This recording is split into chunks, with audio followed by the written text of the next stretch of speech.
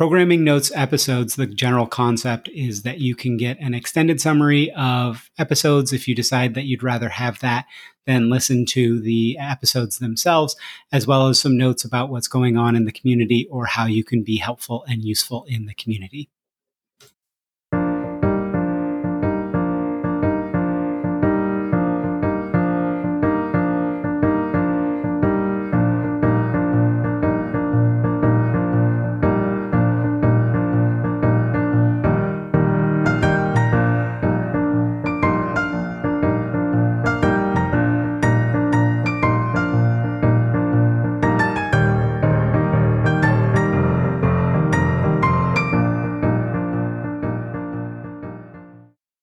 Programming notes for the week of January 22nd, 2023. We're close to the community handover to the independent foundation of the data mesh learning community. I'm really excited because it means there is so much more opportunity for all of you out there to become the next big voice in the community.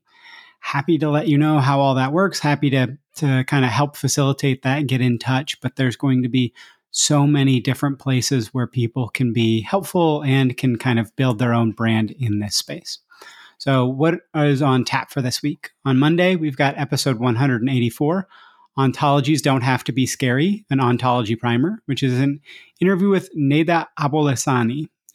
So Neda's with Accenture, but she was only representing herself. But this is a really relaxed learning episode about ontologies. I was a real newbie on the topic coming in, but I think Neda did a great job getting me up to speed on ontologies, how you might build one, why you might build one, etc. I think ontologies and taxonomies have historically been overly rigid, much like enterprise data warehouse setups. So it will be interesting to see how we can adapt ontologies and taxonomies so that we can deal with that fast-changing data world that data mesh enables. On Tuesday, we have episode 185, How the Heck Do We Do Federated Computational Governance, Part 1, Mesh Musings 41. So this is probably the first of 10, 20, I don't know, mesh musings on this topic over the coming years. Frightening prospect a bit. So I go into a few bits of advice for someone early in their data mesh journey and a small dip into even data contracts, stuff like federated doesn't mean decentralize everything, blueprints, like how do you do them? Why do you do them? What should you have a blueprint for? What can you leave for later in your journey? How to approach data quality, etc. On Wednesday, we have episode 186, Zhamak's Corner 16, an interpretation of Zhamak's call to action. So if you haven't heard, Zhamak announced her company on January 18th. So I interpreted the stuff that wasn't about her company in her blog post about why she founded the company. Kind of what is the state of the industry? Are still the challenges? Why is she looking to create her own company? Because these things still aren't solved. Here are still the challenges that we're seeing. And I think it really brought a lot of things to light that are useful and interesting to at least kind of have some introspection about, to really kind of look into. So it comes down to a few things at the end of the day, which is trust. Like, how do we make it so we can inherently trust data in our organizations? And the other part, I think, is holistic approaches instead of micro kind of jobs to be done approach. What are we really trying to accomplish, and work backwards from that to move towards that product approach of how can we do this in a scalable, reliable way? So with that, on to the extended summary for Neda's interview.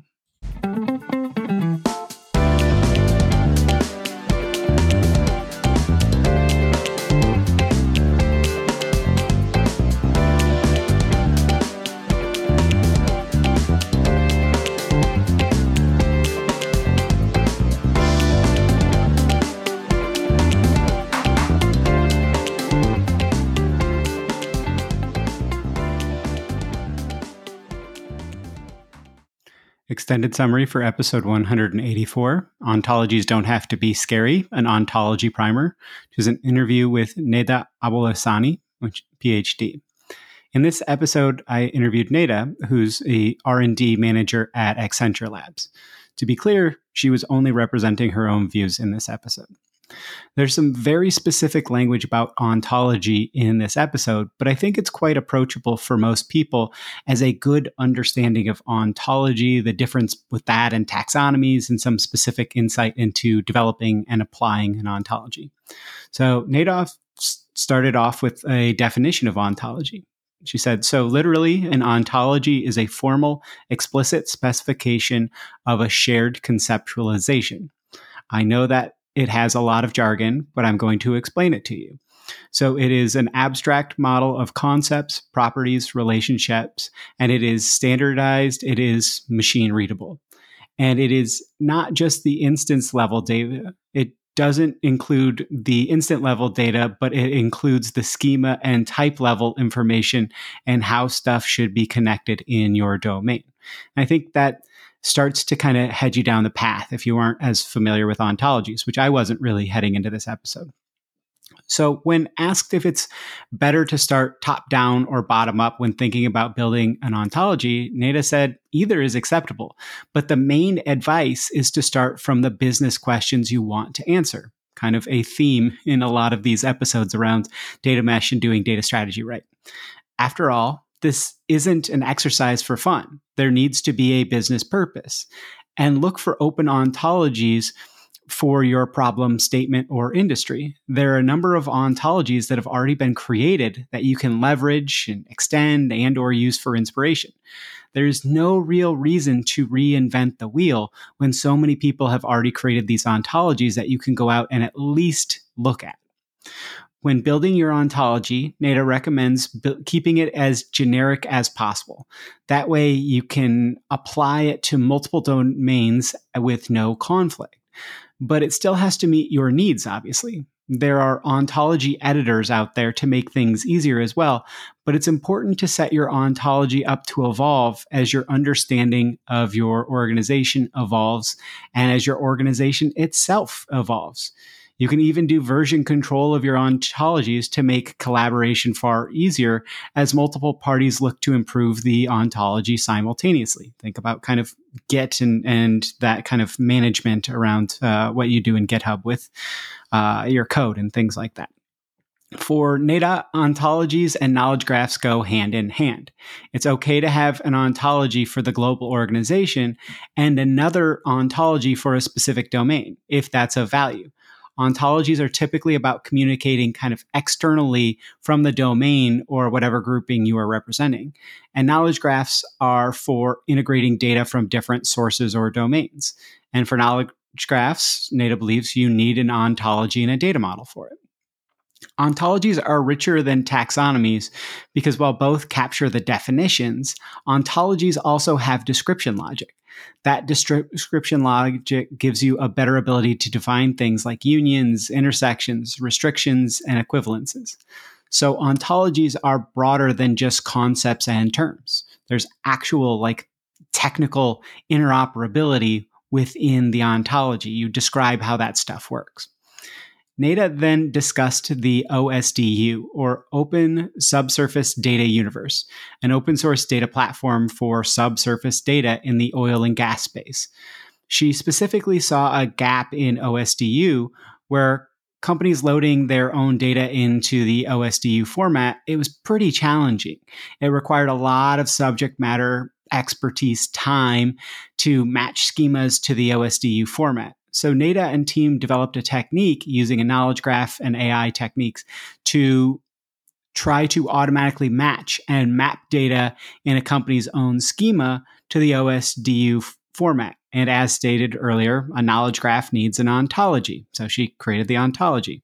As Neda worked to build out the OSDU ontology, she looked at the OSDU canonical data format and reviewed the schemas to understand what embedded choices were made around kind of how data was going to be stored so she could ensure she added that into the ontology. She looked at the ontologies specific to related spaces or even some that were part of the OSDU kind of area of interest, like seismic data.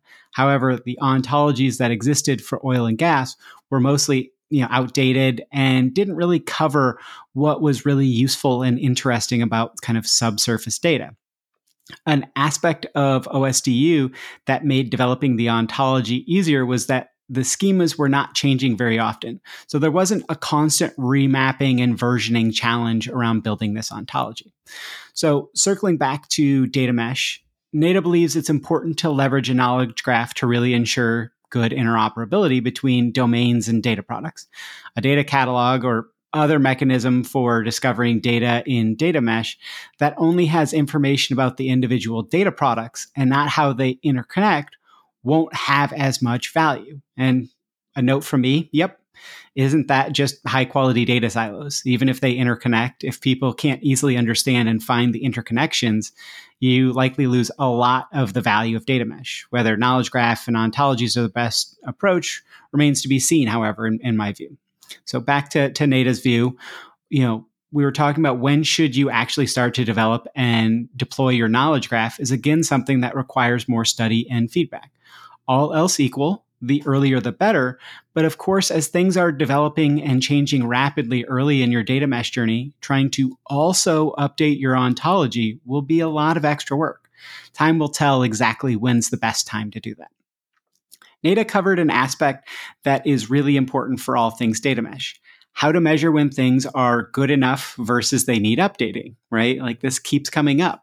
For her, it's about what she said at the start. What are the business questions you are trying to answer? If you're still able to answer those well enough, you probably don't need to change your ontology. But if those questions have changed considerably and your current implementation is not able to answer those questions well, your ontology will need to be updated. Maybe some new concepts will be added and some old concepts deleted. So you do want to be careful to try to keep things backwards compatible as you deploy a new version of your ontology, though. So again, this can be work, but you don't need to be updating this on a daily basis. You just kind of need to be thinking about those fitness functions as, is this still doing what we need it to do?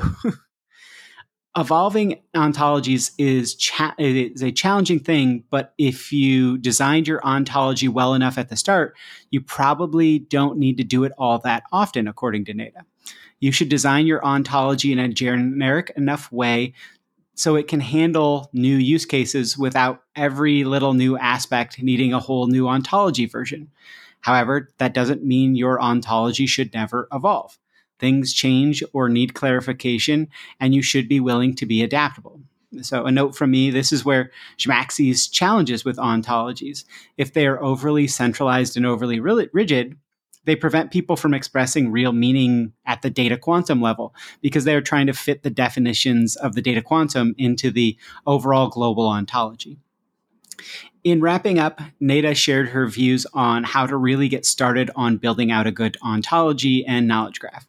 It will require your data people to learn enough about the domains from the subject matter experts to develop the ontology. Be prepared for that to be a bit confusing, as sometimes learning a lot of domain knowledge can, quote unquote, discombobulate your data people. And it won't be a super quick exercise, but NADA believes it will pay out in the end and add a lot of value.